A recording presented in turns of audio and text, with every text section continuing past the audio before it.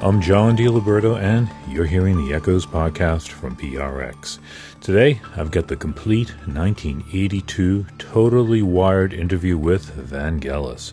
A true god of electronic music, Vangelis ascended to heavens at age 70 on May 17th, 2022. Although his glory days were in the 1970s and 80s, he was just coming back into form with albums like Rosetta and Juno to Jupiter. Vangelis is an artist better known by his work than his name. Mention the Greek synthesis to the general public, and you'll likely get a quizzical stare. Remind them that he scored Chariots of Fire, his Academy Award-winning score from 1982, and their eyes will light up in recognition. My first of two interviews with Vangelis was in 1982 at his Nemo Studios in London. It was for the radio series Totally Wired. It was only days after he'd won the Academy Award, and he was just putting the finishing touches on Blade Runner. That interview, complete, is coming up. Do you have the Echoes app yet? It's free, and it's not only the best way to hear the Echoes podcast, but it's the best way to hear Echoes Online, our streaming subscription service where Echoes programs are available 24/7 on demand. That way, you can enter the chilled Echoes mood whenever you want. There's also exclusive online-only streams and Echoes shows without the talking, just the music. Just get the free Echoes app on your cell phone, and you can take Echoes with you pretty much anywhere you can get a signal. Go to echoes.org to find out more about Echoes Online and download the app at your usual app stores. Echoes is everywhere. Now let's get back to 1982 at Nemo Studios in London. This interview ran in Polyphony magazine in 1983, and this was part of my introduction. Vangelis was a garrulous man whose physical presence was as massive as his music. Even in his own Nemo Studios, where he was working, he was dressed in suit coat and tie and looking slightly uncomfortable as his body tried to burst out of it. He smoked one of those thick, stogie-type cigars that carnival barkers usually stick in their mouths. Though he was a pop star in his early days with Foreman X in Greece and Aphrodite's Child in France, he took pleasure in eschewing that image. He was trying to be the common, cosmic man. He emerged to me as a pretty warm and thoughtful artist who really just wanted to make music. We talked about his life, music, and Chariots of Fire. Blade Runner wasn't out yet, so that's about where the timeline of the conversation ends. Where I was born, yeah. If I tell you the name of the town, I don't think you know, but I mean, maybe I mention something. You know about Greek mythology, though? Mm-hmm. Do you know Jason and the Argonauts? Mm-hmm. Yeah, that's the town. That's the same town from Jason. And I was born there, but I grew up in Athens. And then I moved to Paris, and then London, and here we are now. When were you born? Oh, that's a good question. I always say 3,000 years ago. Which is true, actually. Yeah. How is that true? How is that true? Why isn't that true? Why would you trace your birth back 3,000 years?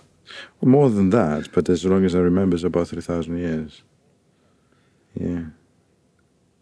So when did you first start playing music?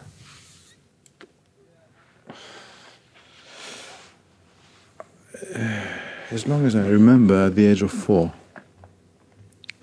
And it was something natural, completely natural. What do you remember playing first? I remember playing the piano and whatever I could find in the kitchen. Anything that could produce noise. I was really fascinating. Were you trying to play tunes, or were you just trying to play things that sounded good? I played tunes, and especially my own tunes. And also, I used to open this big grand piano we used to have at home, and I used to pull the strings and create incredible noises, sounds out of. And I drive my mother crazy because she thought I'm going to break the piano, but I never did because I've done all that with great respect. I never banged the piano, actually. I always try to create more sounds, but not in order to, to destroy it. Mm-hmm. Because I was not 100% satisfied with one sound, the conventional piano sound, and at the time I didn't have synthesizers. So I always felt that something more than the conventional thing. And that's why I tried. My only way to find out was to go inside the piano. And then, of course, when I had the synthesizers, everything changed. So when was your first, did you have any formal musical training? No, my parents try desperately to push me for any, musical lessons and things like that, but they failed completely. To me, it was impossible to sit down and learn because I found that there are things that you can never learn, the same way there are things that you can never teach. And I never felt that I would like to become a musician, like a symphony orchestra musician, which is mainly a very fine and great computer that can interpret any piece of music. To me, music was a completely different matter. And then I found completely irrelevant, and not useful at all to learn. And I couldn't learn because to me it was absurd, really absurd. I don't know. Was the classical musician the only role model available to you at the time in Greece? As something to... Of course, classic music always been around, and also ethnic music, a lot of ethnic music, which is really an incredible source of inspiration and really a very powerful battery. And jazz music as well. I remember 12 years old, I could play any jazz tune and improvise and all that. Because I always believe that jazz is one of the greatest music, let's say, a language. It may be the greatest thing that United States produced ever. And who were you listening to? Do you remember? Oh, everybody you can mention. I don't know if I start mentioning names. Sure, mention a few names. Charlie Parker, Thelonious Monk, Errol Garner, Oscar Peterson, Ella. Everybody. Mm-hmm. Count Basie. You can go forever and mention names. So when did you first start going out and playing music in front of people? Well, first time I remember myself sitting in the piano and having in front of me 2,000 or 1,000 people. I can't remember. I couldn't count them at the time. But in a theater, I think I was 6, something like that. Was it a recital? Yeah, but I play my own tunes because I couldn't. When you were 6? I couldn't learn anything else. Yes, I couldn't play anything else. I could improvise, yes, but and especially at that time, I remember, and I always do it since now, when I give a concert, I never know what I'm going to play. So everything is, I compose the moment of the concert. And the same thing I've done when I was 6. Since then I do exactly the same thing. So how did you come from that point to Aphrodite's Child? Oh, that was a very normal teenager movement. As a teenager, I felt that it's quite fun if I can play with some friends, and especially when we created this group with some other people from the university, because I was the youngest. I used to go to school, and with some other people, we formed this group mainly to be able to play jazz. And we play not only jazz and many other things. And it was a basically an amateur group. We never thought we were going to become professionals and we're going to make money out of that. But finally enough,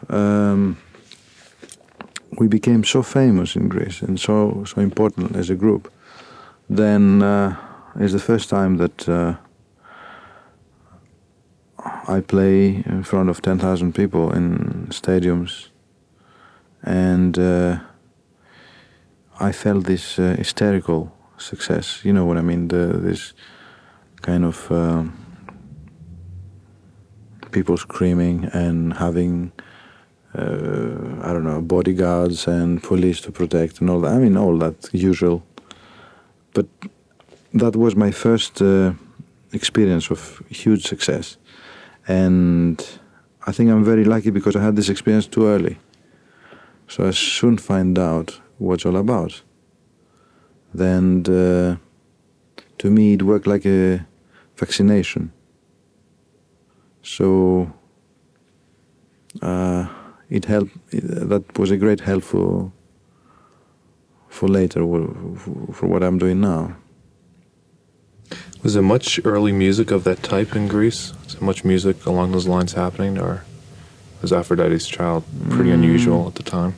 Not much, really. So there are other things going on similar to Aphrodite's Child? Yeah, but I mean, not really a lot. Mm-hmm. Yeah. I mean, one of the reasons I left, although I love my country, I couldn't live there, I couldn't stay. It's a great source of things, but you can't develop whatever you want to do. Why is that? I don't know. Maybe because at that time music was not the biggest priority in Greece.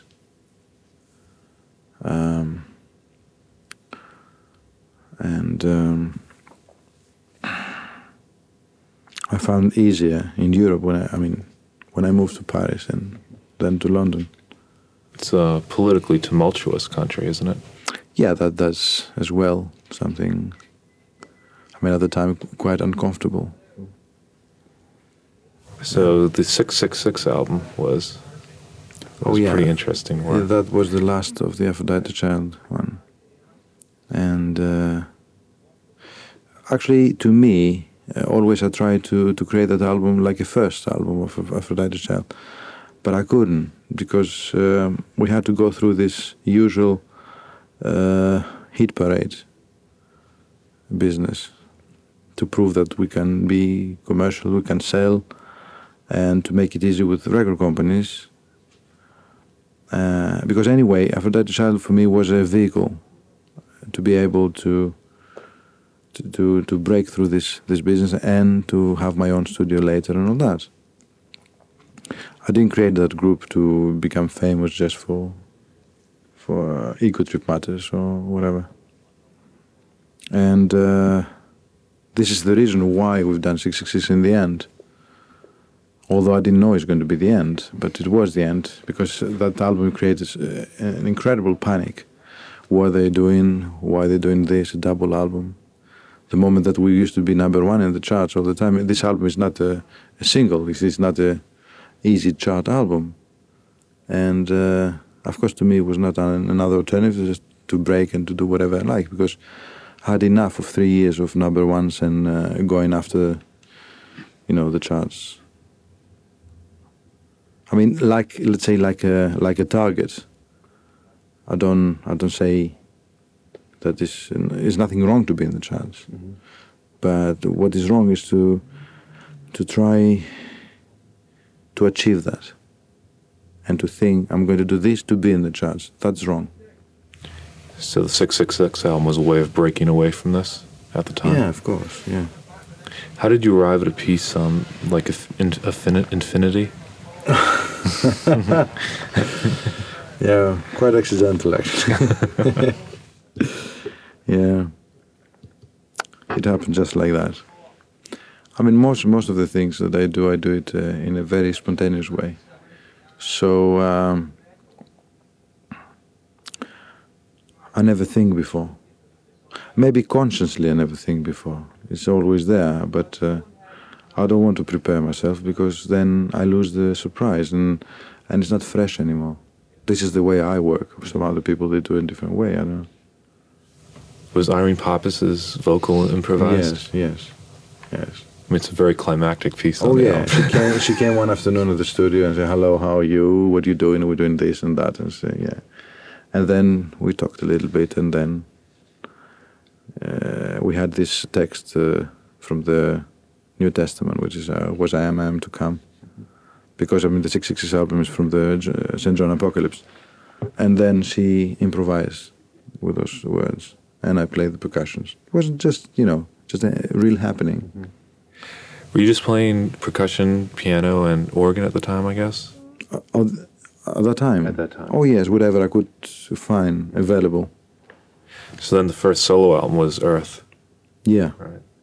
And that had a lot of ethnic elements in it, Greek ethnic elements. Yes. So you find that to be a significant influence on your music? Oh, yes. I mean, much earlier, I always felt that it's good to release an album like this. But as I said, we had this incredible difficulty to match my point of view and record company's point of view. And at the beginning, it's very difficult. Now I don't have the problem anymore. But at the time, yeah.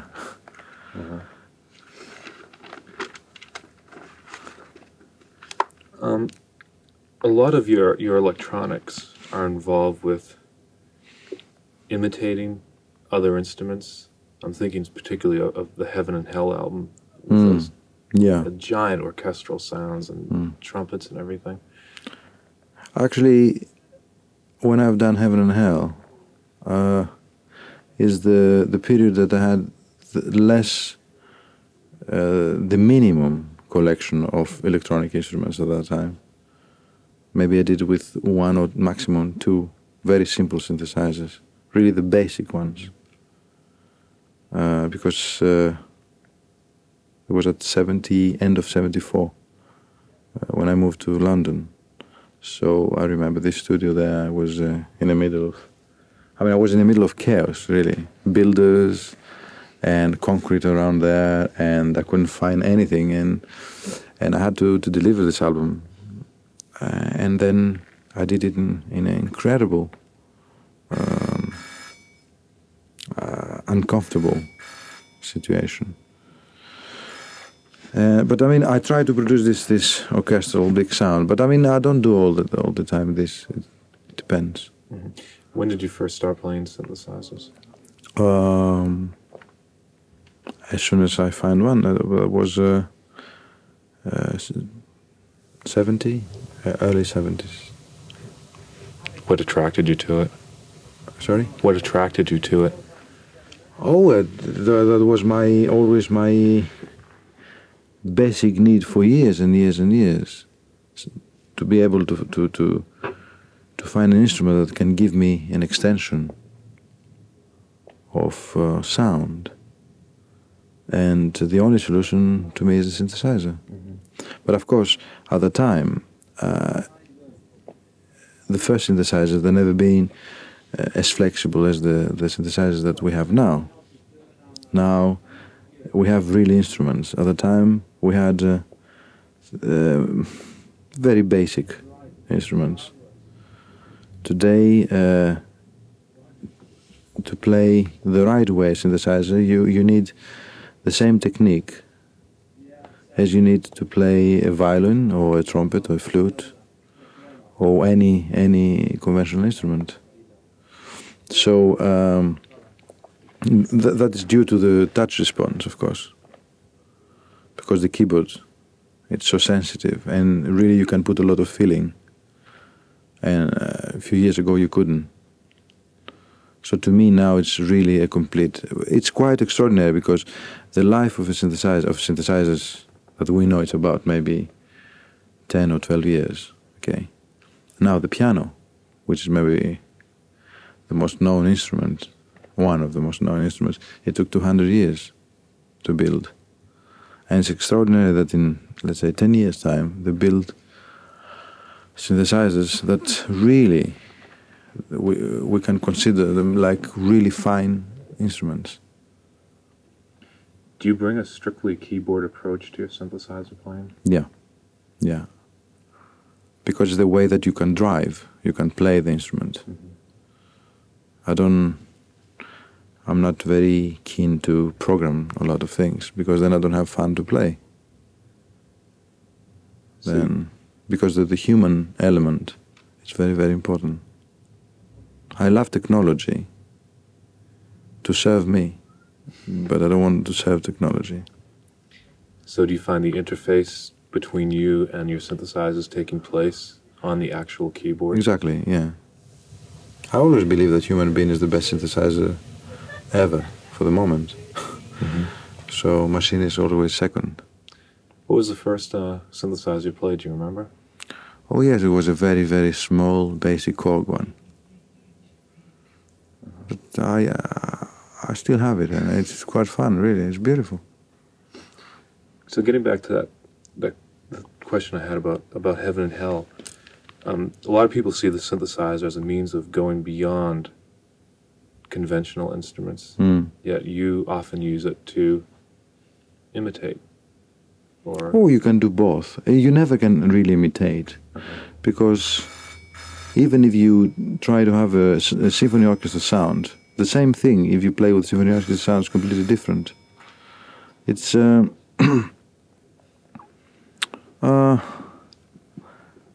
it's like a memory of what we know. It's not the real thing. But I mean, it doesn't matter. What matters is if you can have a communication and you can pass the message through. Doesn't matter if it sounds like a violin or not. This is completely irrelevant. If you need a violin, you take a violin. But now you have a memory of a violin. That's a different thing altogether. But we're getting to the point where, I mean, sound is essentially waveforms. Exactly. Synthesizers generate waveforms. So are we getting to a point where conventional instruments won't be around anymore? I don't believe that. I think conventional instruments, they're always going to be around, because it's a tool that helps a human being to express himself. So when you have a flute that has been around for years and centuries and thousands of years, okay, and it's still there, that means that there's a reason. And I don't think any synthesizer in the world can take the flute out of business or whatever. Not as a musician, as a machine, because the flute is a machine as well. It's something that has been built to produce a sound. A violin is the same thing. But always when you play the flute, you have the flute sound. The only thing that you can change is your personal feeling, because nobody plays the same flute. You take 10 flute players to play 10 different ways. And this is the fantastic thing about that. So more, especially in Oriental music, the interpretation and the feel that you put is very, very important. So it's a completely different approach. But when you go to sound and when you want to extend that, then you need something more. So it's actually synthesizers that can bring an addition to what exists until now. But not they're not here to wipe all the conventional instruments. Both, to me, they are machines. And electronic or acoustic doesn't matter. Because maybe with a violin you have the bow and you have the string that produce the sound.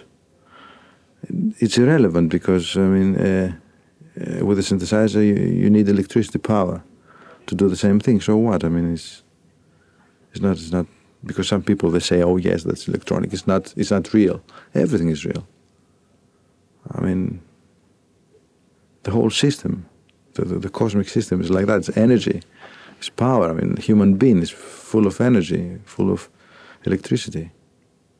There's nothing wrong with that. It seems like the advent of synthesizers, especially now with the computerized synthesizer coming out, that I mean, the old argument used to be that you couldn't really get feeling out of electronic instruments. You couldn't. I don't believe that. I know, obviously. I don't believe that. I don't believe that. But now, is an excuse. Actually, it's, as I said before, the human being is the master of that situation, and if you have a feeling, I don't know, no matter what happens, you find a way to put your feeling, to get your feeling through. Now, if you don't have a feeling, you don't. And you don't need... Let's take the example of percussions, okay? Some people think percussions is just noise. To me, percussion is one of the most finest ensemble of instruments that human being ever produce. Now, if we take a simple conga drum, you can have somebody that starts, banging and sounds awful. And if somebody with feel, African people, Cuban people, they play they are so incredible. So this, the same 1 or 2 tone instrument, it becomes really so fantastic and so rich when they start really play. Then this rigid thing that you have one simple sound become huge. So I don't believe with synthesizers that they don't have feel and all that. That's a lot of rubbish, really. But what I was going to say was that now with these new machines, new synthesizers, I think it's becoming more apparent that music is developed up here. It's developed in the mind. And it's kind of eliminating the need to have manual dexterity in order to create really incredible music. So I think that it's altering the way people think about music, eliminating their need to see flashy technique as translating to good music. Do you think that's an accurate assessment? I think music is a reflection, and if people, they become intellectuals, then that reflects to not only to music but to the everyday life. And we live in a very intellectual society anyway. That's why we suffer, and that's why we become schizophrenic, because it's too much of logic, too much of point of reference, and too much of fear. Nobody dares to feel something. That's why actually music, for the last 30 years, it became so important, because it was maybe the last source of communication between people. Because, most of the important things are lost. And as our civilization is based in logic and in squareness and absurdity, then as human beings, part of that society, maybe if we create music, we create a very sterile music.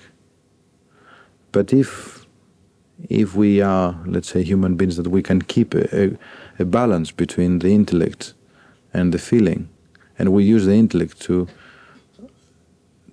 analyze after we've done something, why we did it and how we did it, and not to create what we're going to do, then maybe we can come up with a piece of music or any kind of expression which really makes sense, and then somebody else can understand.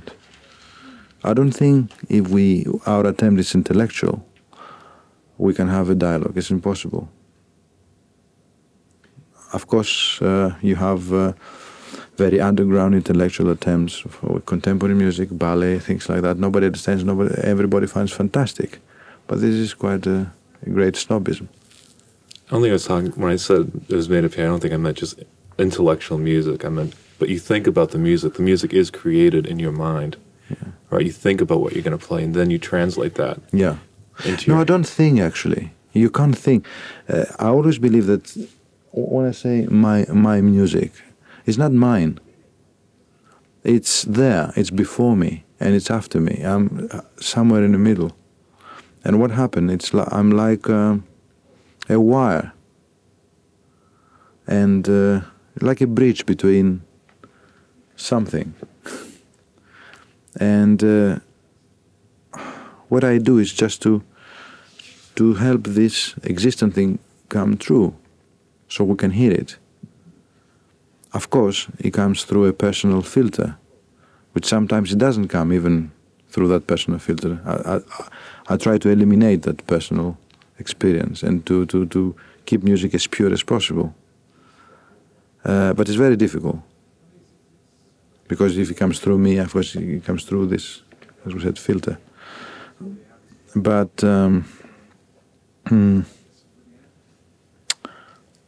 so music it's very important. It's really, I never see music as an entertainment. Could be an entertainment, but that is a very small percentage of the whole spectrum of music. And the way that we use music today, it's quite how's that? It's very little, although it's very important. I think still we use music in a very narrow spectrum for the moment. Anyway, I hope for the future people are going to use music in different areas. What areas would you like to see them use it in? Science. How would they use it in science? Oh, they will. They will, because music contains all the... It's like a code. It contains all the secrets. What we call secret things that we don't understand. And until now we use a lot philosophy to understand certain things. And music is there. It's like a witnessing. How we say that? It's like a witness to the whole creation. Stockhausen has said that music is already in the air, and all a musician does is tune it in. No, that's a good phrase, yes. Yeah. You said music passes through your own personal filter. Yeah. But you try and avoid that. Yeah. On what piece of music do you think you've most successfully avoided that? I don't know. There are moments. It's not one piece. Mm-hmm. And of course, I have a lot of music I never released. Because if you take all my albums one by one, then you see that they're just details of the whole.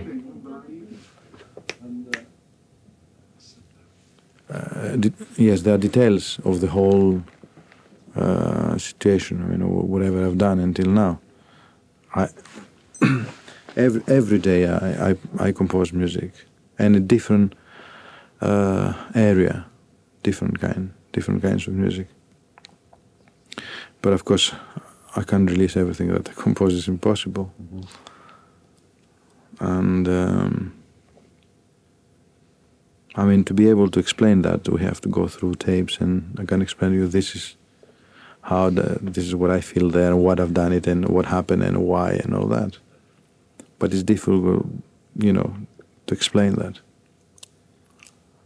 On a lot of your albums, and especially on the album Boborg, you seem very concerned with the placement of sound across a spatial spectrum. Yeah. But that's again is one way. If I do Boborg today, maybe it won't be the same. Because when you do something, you do it, the moment that you do it, you feel like this. Actually, Boborg is a kind of interpretation of something. I've been to that place and I felt like this record. Okay, I mean, a year later, maybe I can feel different. Then I can do another Boborg. Like China, for example, when I've done China album, I felt like this. Maybe I can do 10 albums with China. Doesn't mean that whatever I have to say about Bobura or China, all my albums, is exactly that. It's a statement. It's a statement, nothing else. It's just one moment. That's all it is. But I think what I meant was, a lot of people see music as coming from a specific sound source. Coming directly out, be it a speaker, a trumpet bell, whatever. But Boborg, and most of your work, but Boborg in particular, because the music itself is a bit more abstract, is concerned with, not only the construction of music, but the construction of music over a spatial spectrum. Of course, with the technology that we have today, and now it's a new way of recording that you can develop the same kind of recording as you develop with holograms, 3-dimensional, and of course it's an extraordinary way. So you feel that you are in a globe, and it's better than quadraphonic. Everything it's there. You know immediately the position of every sound, where it's come from. That's extraordinary. But at that time, when I've done Bobur, I use only the stereo. And also quadraphonic. I mean, I love to use quadraphonic, but you can't, because people they're not equipped with quadraphonic systems, so it's very difficult. Because of course the best way to listen to music is quadraphonic or this new way, but there's nothing available like that. Few people they can listen properly for that kind of music. Do you feel at this point that technology is caught up with your own ideas? Or do you feel it still has a way to go? No. Technology is fine. It's always marketing, business and all that. Because whatever you do, it costs money, and people that they put the money, they want to play very safe. And there are huge interests that they don't allow technology to be available all the time. It's a different game altogether. But just technology is fine. It's doing very well. So you don't see where synthesizers, electronics can be improved even more to fulfill perhaps your own conceptions? Or they can be better. But again, it's a business point of view again. With synthesizers, every year they give you a little bit more. So in order to buy more, because they have to survive. But as I said, now synthesizers they're quite extraordinary. So I don't see any excuse for people to say that no, those instruments they are very, cold or whatever. I mean, I don't believe that. That's really excuses. When was the last time you played in a live situation? Oh, live situation. My last concert was at the Festival Hall in London. That's about maybe 2 or 3 years ago, I can't remember. I don't play very often. Right. I know that. I was going to get to. Yeah, you want to get to that, right. And why and all that. Yeah, I know. Yeah. Because to me, I tell you why I don't perform live. It's not so easy. It's a great hassle to do that. And to me, a live concert is a very fine situation. And when you decide, let's say when I decide to give a concert, I go through a lot of problems with publicity, with interest, with money involved for the sound and things like that. And this simple appointment with people just to get together become just a monster of problems and interests that is not spontaneous anymore. and he loses his really interest, because I'm sure that you've been to a lot of concerts, and I'm sure that you see that backstage the situation is completely different. So I don't like that, really. And I can't see how I can have a spontaneous concert. It's another thing as well, that if I decide to give a concert somewhere, let's say in New York, the booking must be done a few months or maybe a year or 6 months in advance. So this is against my, not principles, but against the way that I live, because I can't really program myself to be at that time, at that day, there, because maybe I won't feel like that. And if I sign a contract like this, I feel in prison. I don't like to commit myself, for that kind of, how can I explain, for 6 months or a year ahead. Now, if I use concerts or touring as a source of money, and this is my business, then I have to do that, because this is my job. But that is not my job, and my job is not to have a job, and to be able to live as free as possible and to create as freely as possible I can't. Then it's against my way of thinking and feel.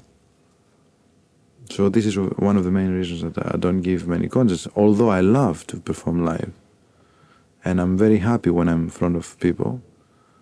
And I'm very happy to go up there and not be prepared, and not to know what I'm going to play, and not to be sure if I'm going to have a success, because it's another thing. When you are successful, you have a successful album, you earn a charge, you can't fail. You must have a successful concert, because the people that tune for this, the publicity is done for that. And to me, it's really, how can I explain, is a very, very fake situation. A concert is question and answer. And I don't see the reason why the people, they have to applaud. They are there. Maybe it's a question. Maybe, I don't know, it's a happening. You never know. And this is the real concerts. Now, if you know in advance that there's no way that you can lose, and you use all those cliches and shortcuts and clever movements to create success and to create applause, then maybe I have a successful concert, but I won't be able to fulfill myself, because I steal it. Now, of course, many people, they won't agree with me, but I mean, this is the way I feel. What about the technical feasibility of performing your music live? Oh, that's no problem. No problem at all. I never had problems, although I need a lot of preparation. And of course, with the new technology, less preparation, because, there are easier ways to approach this problem. And sometimes I achieve better sound live than on records, because live you have really a bigger spectrum. You have quadraphonic to start with, that you can have in a record easily. So many times I felt more satisfied. And also, sometimes when I play with a symphony orchestra, that's another pleasure, because it's really quite fun to do that. When was the last time you did that? I did that in Brussels, I think 4 years ago. It was an extraordinary experience. But again, we had to do that in advance, to organize, and the hassle and all that. And really, I mean, Did they play in your compositions? Yes, I played the China album. Uh-huh. So did you look at that as playing with a live symphony orchestra as sort of just playing human synthesizers in a way? What do you mean? Well, I mean, you have a very orchestral sound obviously, with your own synthesizers. Yeah. And now you were going to these other people, and they were playing your music, which would normally, they were playing the lines, and that would normally be synthesized, right? But it was a great experience to do that. To me, it was just an experience. It was a great success, of course. But the point was to try something. That's the most important when you do things like this. Even the people that are part of the whole thing. You can't, I mean, people, they're not there to be convinced of your success. A concert is not an ego trip. A concert is a very simple understanding between the performer and the public. This is how I see it. And of course it doesn't turn up like that because of so many years of business and interest and all that. I was wondering what it was like to have other people play music that you usually play yourself. Yeah. Maybe it's great. Sometimes I wish to be able to be with the public at the same time. You know, I could, how can I explain? I don't mind, let's say I write a piece of music. So some other people can play this piece of music and I can be with the public. I don't mind being up there. It's great to be up there. But I'm not crazy to you know, to book maybe 30 dates and change towns every day, like, you know, they usually do rock groups and things like that. And go up there and fill the people with my ego and myself with my how beautiful I am and how much success, and everybody light matches and scream at me and all that, which is okay, but I don't know. I'm not in that trip. Well, Chariots of Fire is #1 now, I understand, all over the place. That's what I found out today, yeah. But it's not the, certainly not the first soundtrack you've ever done. And I was wondering... It's the first major one, but I've done... You've done... more things, yes, before. How did you get involved with it, and how do you approach that as maybe being different from your music that comes out just under your own name? That is because as I like to change all the time and not to do the same thing, maybe it was a moment that I felt that it's quite nice if I can do write some music for a film instead to do another album. And it was just a coincidence. It's maybe the right timing. I don't know what happened. And when the producer and the director asked me to write this music, of course, providing that I like the film, then I liked the film and I decided to do it. It was quite simple. Of course, when I've done that, I never felt it's going to be #1. I never felt I'm going to have the Oscar, or, you know, that was completely out. Nothing. I couldn't possibly think about those things. And of course it's very fulfilling today. And then we do some other things tomorrow. I don't know. I mean, it's... Do you, on all the soundtracks you've done with Le Fée Sauvage, can you hear the dogs barking? Yeah. Right, that was reissued as Ignacio. Yeah. And I think there was, well, Boborg was this. No, it was not the soundtrack. No, it was Apocalypse Anymore. And Opera Sauvage as well. That was serials for television. Do you compose the music to fit the images as you're seeing them? Yes, yes. It's the only moment that I have to think of something else. Mm-hmm. It's another element, so I have to respect the length. But always I work the same way. I watch the film and instantly I play the piece of music that I feel that suits the images. So this is kind of an interpretive thing on your part, as opposed to, say, your own music, which is self-generated, I guess. Yeah. What about when you did something like China, which was different in certain regards than a lot of things you've done? in that. I mean, you've used Greek folk elements very extensively in your music, but here you were going to an alien culture, I guess. Yeah, it is and it isn't. You see, I always felt very close to Chinese music since I was a child. I don't know why.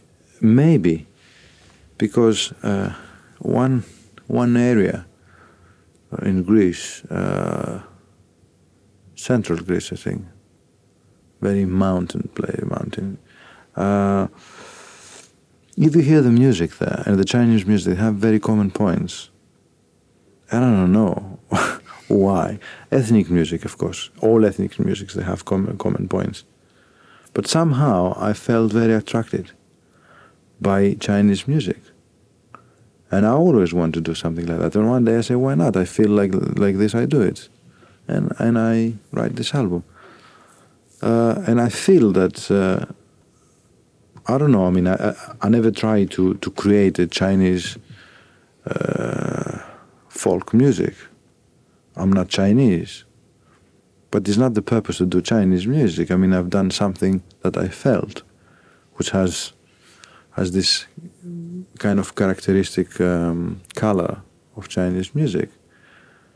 Could be Greek music, could be whatever.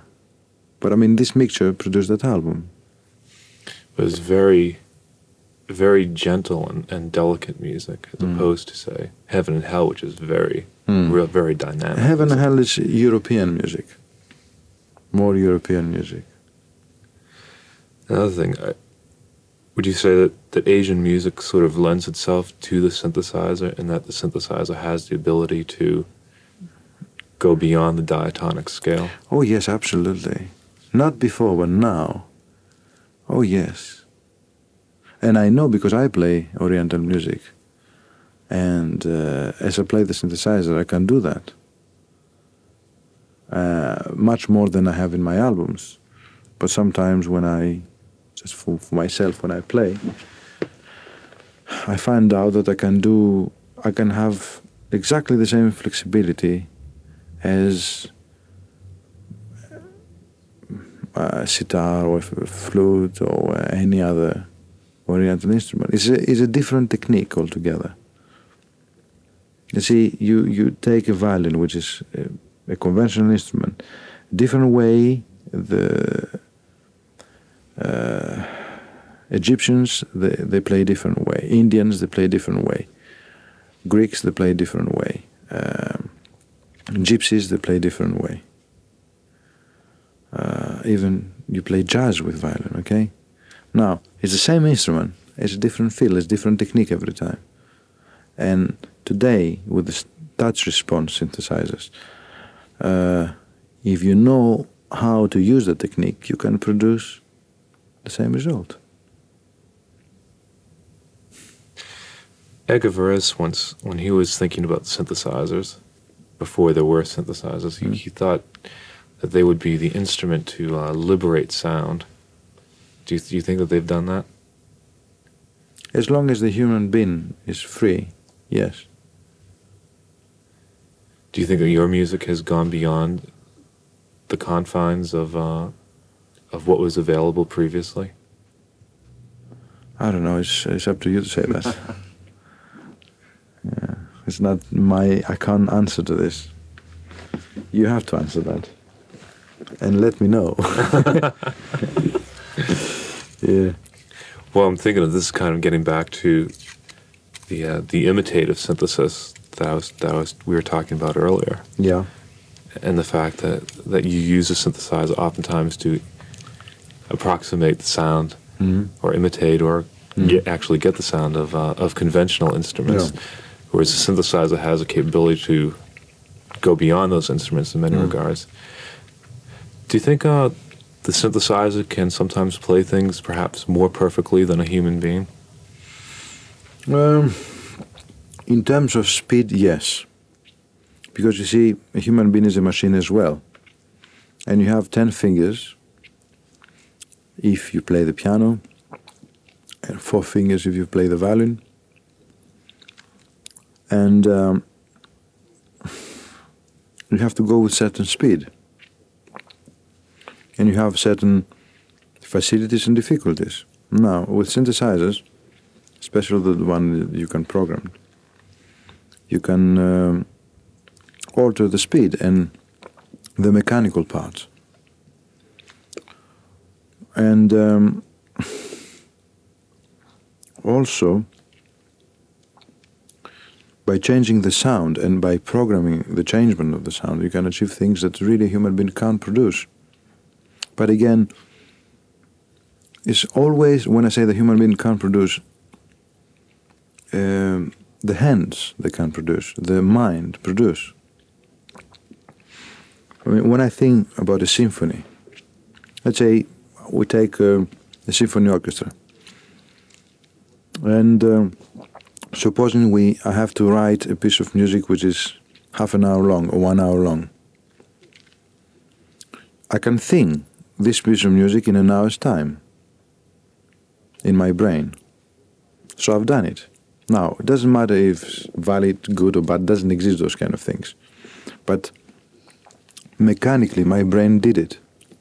Now, to put that in practice, maybe I need a year or 6 months, because I have to write this piece, and I have to rehearse this piece and all that. But I believe that the real composition in the mind takes place exactly the same moment and lasts as long as it's going to last. And it happens many times to me. So I have many symphonies that they're lost like this, but it doesn't matter. Why not? So the human being is able to think. The greatest machine is maybe to have a kind of plug that you put in your brain or something like that, and you have immediately the recording, the result, with a loudspeaker. But of course this wonder doesn't exist, or is maybe very dangerous. I don't know. What do you think? Probably dangerous. Why would it be dangerous? Because I think that human beings, we are very unbalanced beings. And I don't know.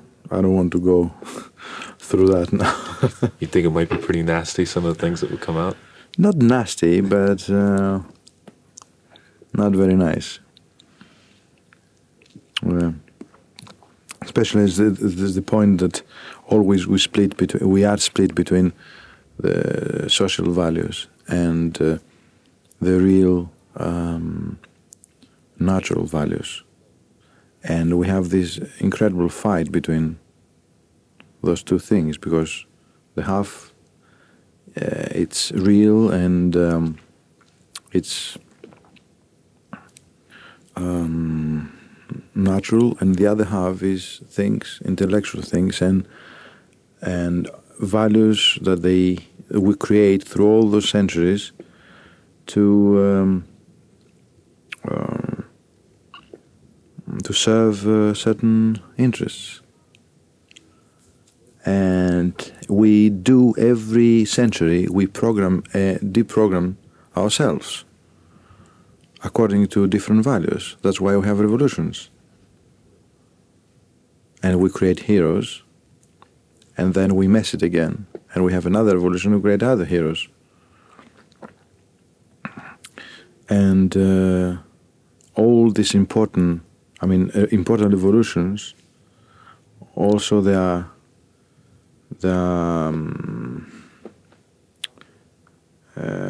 an example of how stupid we are. Because always we go with point of reference. I mean, one century they say you shouldn't do that, and next century they say, oh, you should do that. And then somebody else comes and says, no, you shouldn't, and you should, and for all those years people are going crazy. Do you feel that your music has a spiritual power?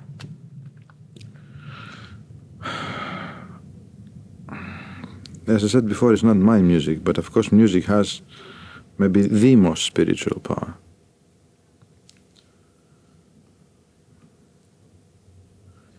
Because it's the closest things to nature.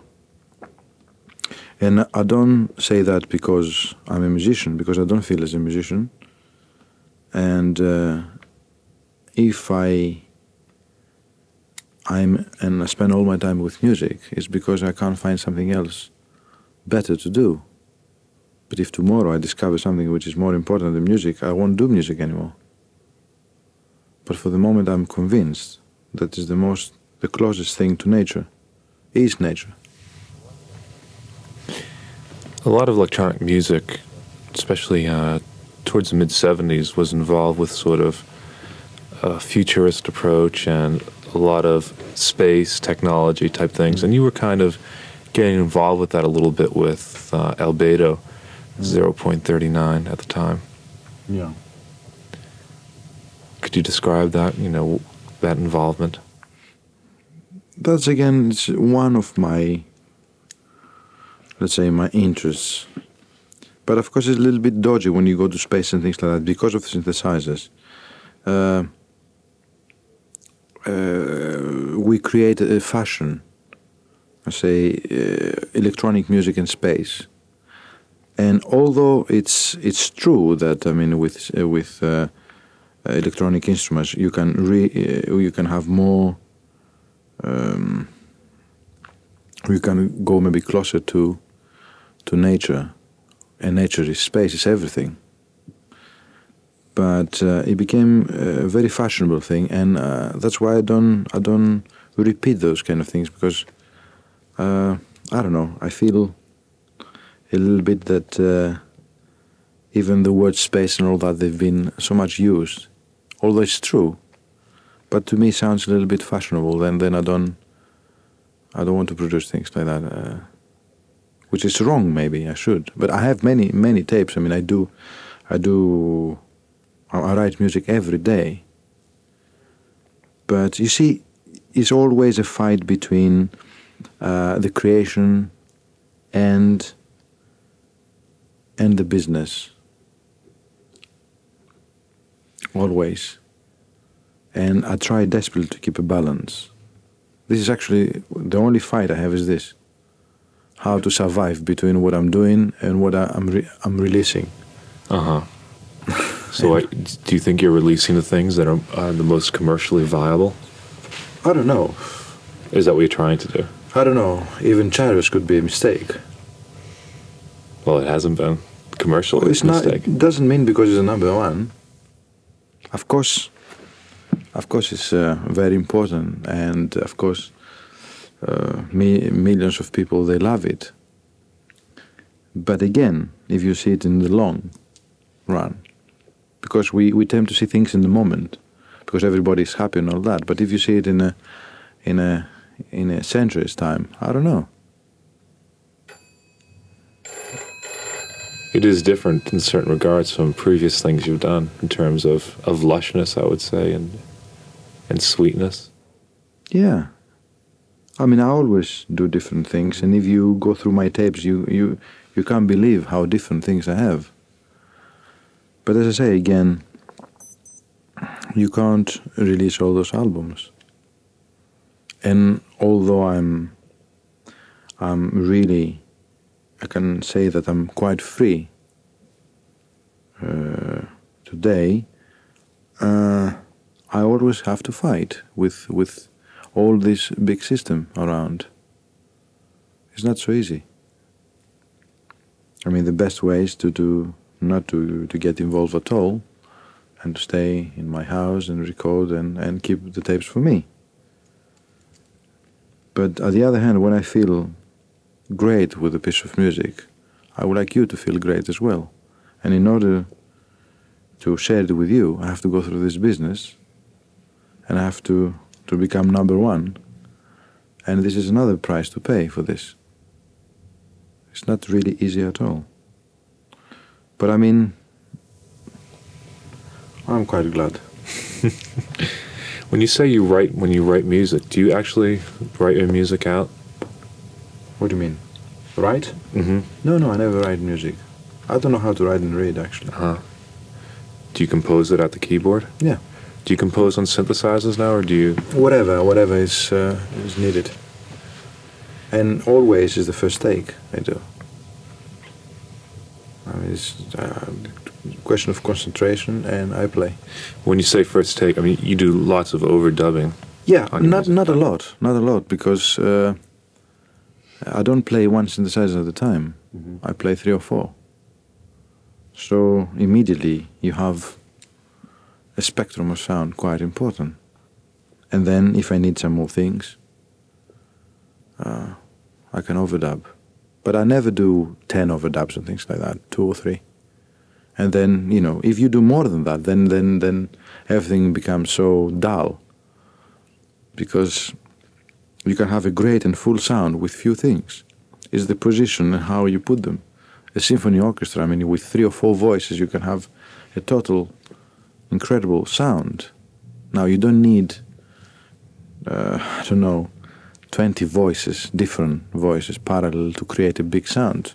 You create a very thin sound like that because you cancel things in order to leave the room to each family of frequencies to grow and exist. You have to be as simple as possible. I mean, that basic laws, I mean, it's not my conception. This is how nature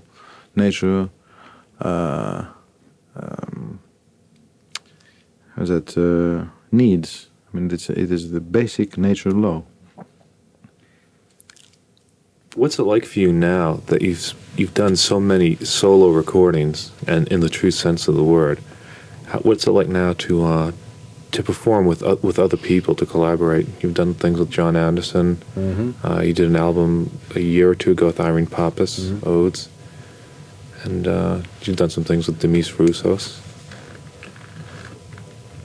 What is the question? What's it like now to collaborate with other people? Depends. This is another thing that's completely spontaneous. Again, I can't say I'm going to do that next year. If it happens, it happens. Simply because I feel that I'm compatible with somebody else, and if it's the right moment, then we do something. But not for commercial interest. It's the worst thing to do, to have 2 musicians that are not compatible and play together for money. You produce a monster, really, in a negative sense. Your John Anderson albums are certainly much different than your own work. Yeah. And this is actually incredible, because when he does things by himself, it's completely different. When we are together, we are compatible. But I've never been compatible with Yes's music. I can't see myself part of the Yes group, impossible. But with John, somehow, when we play together, we have a compatible way. That's why we did 2 albums together. And when we did the first one, we never thought it's going to be released. We just start playing. When you do your film music, do you intend for that music to be able to stand on its own right? Or do you make the music subservient to the film, and if it stands on its own right, it does, and if it doesn't, it doesn't? When I do film music, the priority is to fit, to serve the film, to be the most compatible part with the film. Now, if that can stand without the film, that's okay. As with Chariots, for example. But if not, it doesn't matter. But the main thing is to go with the film. We were all very surprised. I guess it's 2 years ago now. And we're sitting at home watching TV in the United States, and this Mercury Lynx commercial comes on. And we say, hey, we know that music. Oh, yes. I mean, in Europe, you can imagine. I mean, it's unbelievable. All my albums. Oh, everybody uses that. In every country. It's embarrassing, actually. Is it? Oh, yes. I mean, it's not one moment you put radio or TV or whatever, but thank God that they don't mention my name. Yeah, because, I mean, can you imagine this? We have a radio station that's been playing your music for years, since Aphrodite's Child. And it's a non-commercial radio station. We do on-the-air fundraising. So every year, whenever we do it, You know, especially the last couple of years, you say, look, you know, commercial stations aren't playing this music anymore. Yeah. The only time you can hear Vangelis is on Mercury Lynx commercials. Yeah. But I mean, that you arrange those deals, or your management arranges those deals, right? I mean, Yeah. they're using the music with your permission. Yeah, yes, and exactly, yeah. It seems on some of the Lynx ones, especially in the last year, that they are remixes. They're different versions. Yeah, they're different They are versions. different versions. Yeah. Uh-huh. But I mean, it's really unbelievable. Unbelievable. Everywhere, every country. Well, I think that your music has a it elicits a really strong visual response. Possibly. I mean, everybody says that yes, I mean, my music has very strong visual. But maybe I'm the only person that when I compose, I never see anything. You don't see your music visually. Nothing at all. Never. Colors. Nothing. Even not colors. What I feel things. I feel different waves. I feel more in terms of waves, electricity, magnetism, mass, things like that. But not in visual. I can see after. I can visualize after. But not the moment that I compose at all. But I'm very aware. I feel as much as somebody can see things, but I don't see. It's completely blind. Sometimes it's deaf as well. I mean, I don't hear. I feel. It's very difficult to explain. Do you experience your music on a physical level? Oh yes, since I was a child. Oh yes, and that's why I'm convinced more and more and more. Not in an intellectual way, but I mean I have examples of many things. Do you compose music that maybe always affects you on a positive light? Oh yes, certainly. Oh yes. I never use drugs and things like that. I always, when I have a problem, I have special pieces of music that I compose for this, and that's the problem is over. Do you listen to this music to get that, or do you of course. play in the music? I have my personal collection of cassettes, medical things that I can use for to cure certain things, or if a friend of mine feels something, then I know which music I can play, and I had the results, fantastic results. But of course you can't release those kind of things. It's not the same way you can listen to that music. It's different. People are releasing music for those purposes. I know it's a big business around there, but I mean I don't do it for that, and I don't I don't know. See, if the music is not the right, it could be damaging. I believe that we live in a very polluted era of music today. But nobody seems to talk about music pollution, sound pollution. Of course, everybody talks about the pollution we know. But especially big cities, they are polluted with sound and fake music. And that's really dangerous to me and to a lot of people, but maybe they realize that. And why? What do you listen to? To everything. To sound. To this. So whatever. But what musicians are creating music that you enjoy hearing these days? I tell you, I mean, whatever I listen, whatever I enjoy, which is maybe I can enjoy classical music or ethnic music or whatever, but instantly when I put my hands in the keyboard or when I feel a little bit, a little bit down or whatever, I don't know, immediately it's a kind of, maybe because of the ethnic approach, I mean, I play blues and things like that. I love that. And I always, you see, you can like 10 or 20 different things, but there are things that are, I don't know, not things that I prefer, that they make more practical sense. And I go for very, very simple music. Blues is very simple. Like Indian music is very simple. Arabic music is very simple. Greek music is very simple. You have, with Oriental music, you have a kind of abstraction. And blues is an abstraction as well. It's great, really. Blues is unbelievable what you can do with the blues. And of course, mainly sound and rhythm. I mean, rhythm is unbelievable. When you have a headache, a rhythm could be fantastic. The contrary, I mean, what the people think that, I mean, rhythm is noise, is one of the best acupuncture points with the rhythm. If the rhythm is wrong, then you are in trouble for what you have. Uh-huh. Are there any electronic artists that you listen to, or maybe you were influenced by early on when you were? No, not much.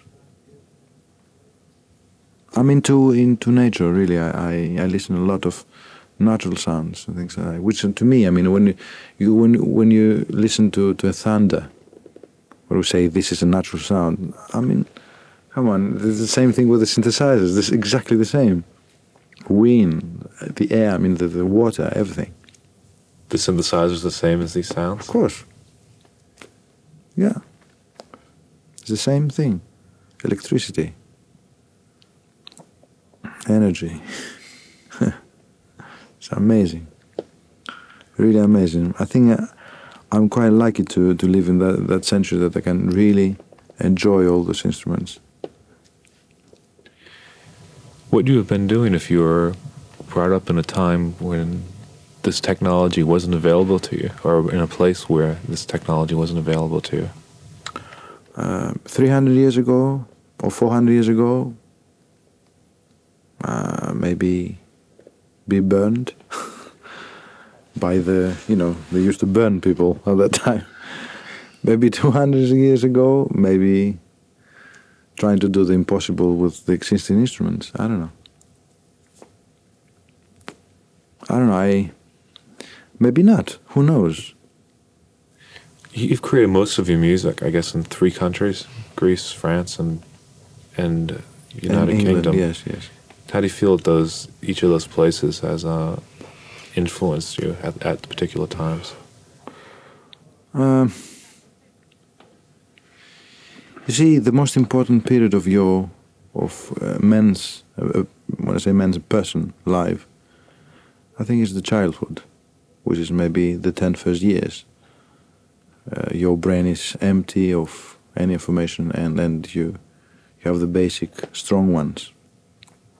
And then you carry that all your life.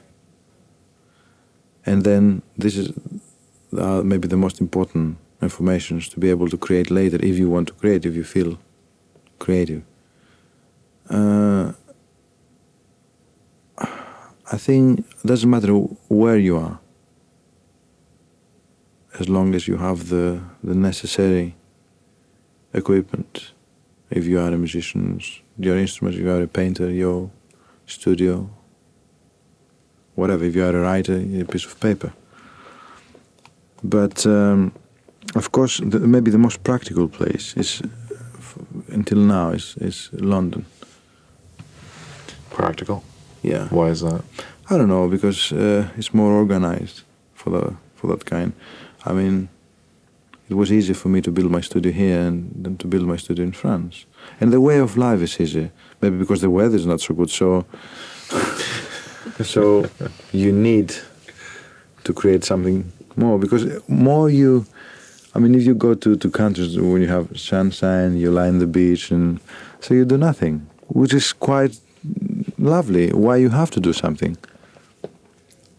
But maybe it's so grey and dull here.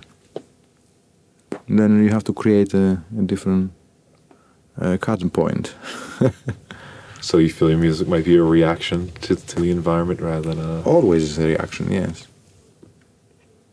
No, I've never been to the United States. Maybe it's better there. I don't know. Giannis was mentioning you might be going to New York. Possibly, yeah. I guess if you react to New York, your music will become even more melodic than it is now to react again. No, I don't think so. No, I don't know. I don't know. maybe I might be able to play a little bit of Cuban music because I love that. I used to play a lot before, all the Cuban, percussions and things like that. And in New York, there are many fine musicians there. In England, you can't find that, and in France, no way. That's another unbelievable way, language of music.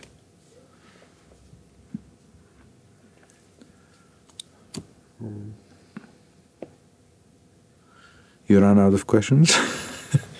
Just about. Oh.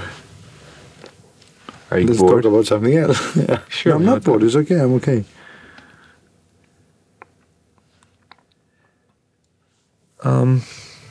It's real interesting that you would talk about, and I guess this gets back to some of the things that we've been mentioning about the fact that you're into the blues so much, which is considered. I never done. You see, yeah, I don't have a frustration, but I never done an album with blues. Never. Would you want to? Oh, I love to. Yes, why not? Do you think people would take it seriously?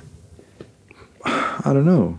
I mean, I do whatever I feel now. If they take it serious or not, it's not up to me. I do my best, what I feel. Of course, as people, they put labels, and I hate labels.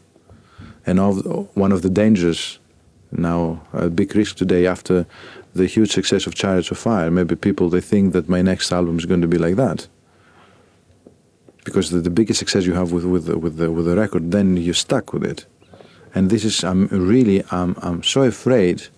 And every time they call me, they say, you are number one here and there, and you have platinum there, double platinum there, I mean, whatever. I'm terrified. Although it's a great pleasure, but at the same time, I feel that I'm stuck with that. Because how am I going to convince those thousands of people that really say, this is just one moment, and this is just something that I've done during a month's time. So that it's not my life, it's not whatever I had to say. And it's very difficult to change that. But I mean, all my life I change, and I always I run that big risk. And can you imagine, I mean, if I release a blues album tomorrow, or an ethnic whatever album, or a kind of totally different thing, what's going to happen? What are they going to say? But I mean, this is what is my main problem. I can't produce another Chariots. It's impossible. Do you think that electronics might be paving the way for a more universal music, or global music at any rate? It's not only the music. We have to feel universal.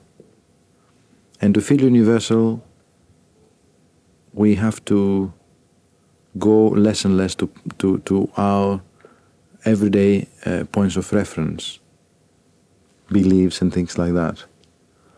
And it's question of frontiers. We English, we French, we Greeks, we Americans, I mean, all that is okay. But at the same time, we are Earth, we are one. And it's very difficult, of course, because through all the centuries, each country has its own ways of beliefs and ways of life and all that. But somehow, I think every human being is the same, with the same basic needs. Music is a very basic, and applies to the most basic things, which is life, death, love, hate. I mean, I don't know, hate, possibly, but I mean, it's not so important. And also in terms of biology, because biologically we are exactly the same. Maybe little differences, but we are the same. So I believe in universal music a lot. It seems like the synthesizer can possibly be the tool or a vehicle for breaking down the barriers between. It is, and actually, this is I think good question. I don't know if I can answer properly, but what proves maybe that until now the conventional instruments, what they've done, they help to the human being to develop his own language and dialect. So if I speak to you now in Chinese or in Greek, you won't understand anything. And I can say the most incredible and beautiful thing to you. and but you won't be able to understand. Now, that's why sometimes when you have a great piece of music, an Indian piece of music, you see that people, they're not able to receive that because it's a very, although it's an immense piece, somehow because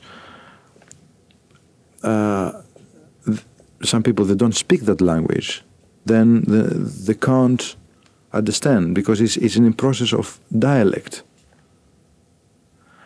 But with synthesizers, you can go beyond this. Then we can keep the roots of something, and then you don't have to apply the precise language. Now, I don't know if what I'm saying it's I make it clear. It's very difficult for me, but maybe this is the difference between the conventional instruments and the synthesizers. I have an example. I've done this album with Irene Papas, with Greek, very old traditional ethnic music.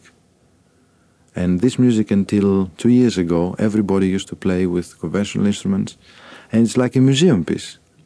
And because of this music dies every day. Now I play that music that I learned when I was 2, 3, 4, I don't know, as long as I remember. And I played my way. And it was a great challenge because two things could happen. Everybody could say, oh, this is rubbish and it's not the way. Or everybody could love it.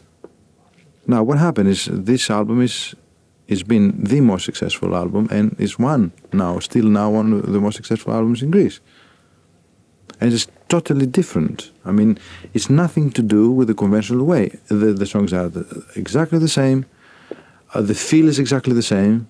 But the language, not the language, the way of expression is different. And this album has been released in France. It's quite successful there. It's not, you can't say that it's ethnic music anymore. A lot of American people, they listen to this album and they love it. And you play another one, the same music, the same songs, with the conventional instruments, nothing happened at all. So why? See, this is another why, which proves, maybe with the synthesizers, they bring much more universal way of expression. I think this album is a very, very good example. I think China is probably a good example of that too. As well, yes. More obvious, maybe. I don't try to be a museum interpreter, it's good to have things like how they used to do that time, all that. But we live today. That's why we dress in different way that they used to dress. I don't wear the things that they used to wear 3,000 years ago in Greece. Would you like to think that the music you're making is going to be listened to many years down the road? Do you think you're making classical music right now? Let me put it that way. I don't know. I don't really know. What I know is that if my music if I do timeless music, then it's no reason why this music won't be there maybe 1,000 years later.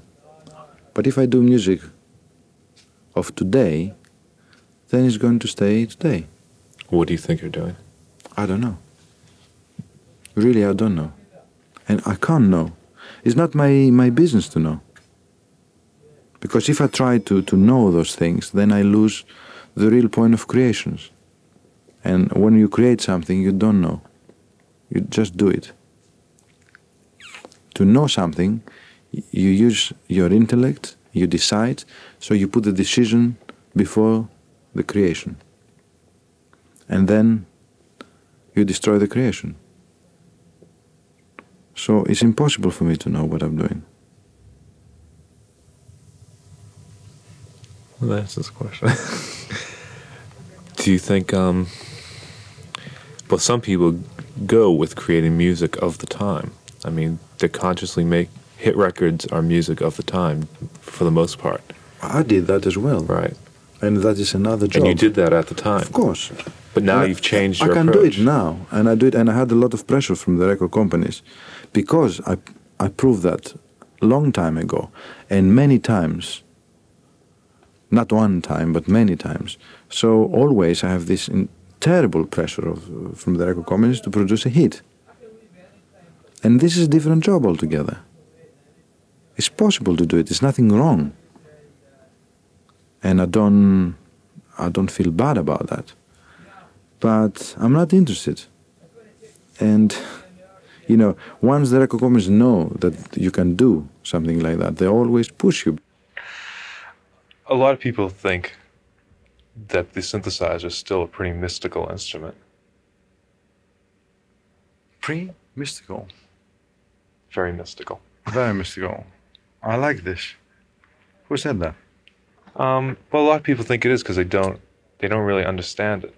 You know, the guitar isn't mystical to most people because everyone's seen a guitar and almost everyone has plucked it at least a few times. They don't maybe understand it logically, but as I say, logic is not very important, isn't it? Do you think that even after you understand it, these things still have a bit of a mystique for you?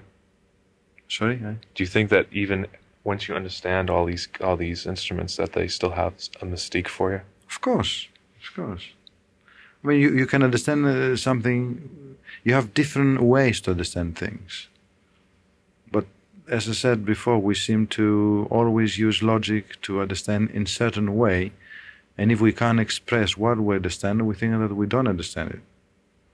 But as long as you feel something, it doesn't matter if we can put it in words. And always words fail when you want to explain music. It's impossible. Music is a different thing. You can't explain by words. What is music? Like you can explain, you can teach somebody how to play jazz. It's impossible. Not only jazz, I mean different kinds of music. But jazz, I mean it's... Well, you can learn the vocabulary of jazz. No, I mean then you become... I think a record player is better than you. Or a tape recorder because he does the job better. You can't learn a feeling. You can't learn it like a language? You can't learn how to love. I mean, you love or you don't love. You can't learn how. It's like making love. You can't do that by appointment and say that we're going to do this or this and this and that. But... Can learn through experience, though. No, you get experience. I mean, that's you become more wise, maybe, and. But I think you can't really. Yes, you learn for yourself. But I don't think those things you can't teach them. It's impossible. It's really impossible. Did you listen to? I asked you this question a different way earlier, but did you listen to early electronic artists, Babbitt, Subotnick, Varese? I listened to some. I think that to me, this is a little bit too intellectual. And although electronic music seems to be universal, somehow that kind of music became a kind of intellectual attempt and nobody understands what's going on. So it's a little bit odd to me. Never this music became popular. Not because it's too early. I don't think now it's early for anything anymore. But I don't know. Do you feel that you're in some kind of vanguard with this music and this technology? As I say, those questions is not for me to answer. I can't answer those questions. I can't say, I don't do a job to know my position. I don't know what I'm doing. And I can't dictate. How is that? I can't see where is my position. Now, if as an interviewer or as a critic or whatever, you can say, oh, Vangelis does that or this and this, then it's going to be only your opinion again. But I don't think it's up to me to answer that, really. So you don't feel in the midst of any sort of movement, you feel you're pretty much an isolated creator? I feel that, as I said, I'm a kind of wire between the nature and a record player. On a more practical level, Murphy's Law says that if something can go wrong, it will. It seems like you have a lot of things here that could go wrong. Yeah. Yes. What else? I don't know. Are all these your gold records on the wall here? Yeah. Silver, platinum? Are these for almost all UK records, pretty much? Yes, that's Europe.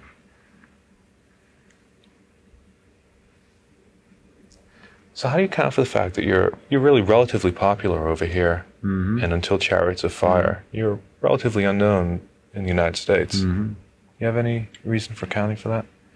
I never been there, never tried to do anything there. And maybe because, I don't know, it's that's life. I don't know why. I could really try to go there and to become popular and to do whatever is necessary, but never did it. And because, as I said, it's not my job to become popular. And when you want to become popular, it's a completely different approach. Then you use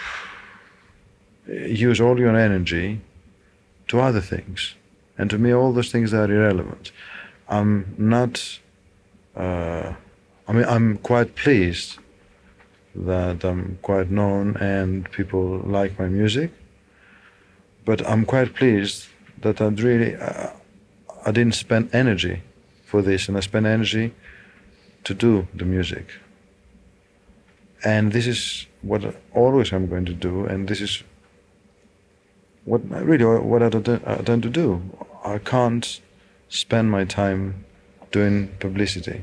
I think if you do a piece of music which is valid and people likes it, then this piece of music can do his job. But it's not up to me. Because if I concentrate going around and promote my work, then I don't have time to do my work. So my work is more important. And then maybe people are going to be much more pleased if I do something that really I believe in, I love. Is then to go around and do something that is not really me. Vangelis, now gone, leaving the planet in early 2022. He was kind of the last of the pre-computer generation of electronic musicians. I've got a list of 10 essential Vangelis albums that I will have linked in the posting for this podcast at echoes.org. That's echoes, ECHOES.org, O-R-G. I'm John DiLiberto. This has been the Echoes podcast from PRX. See you next week, tonight on the radio somewhere in the country, or at Echoes Online right now or whenever you want.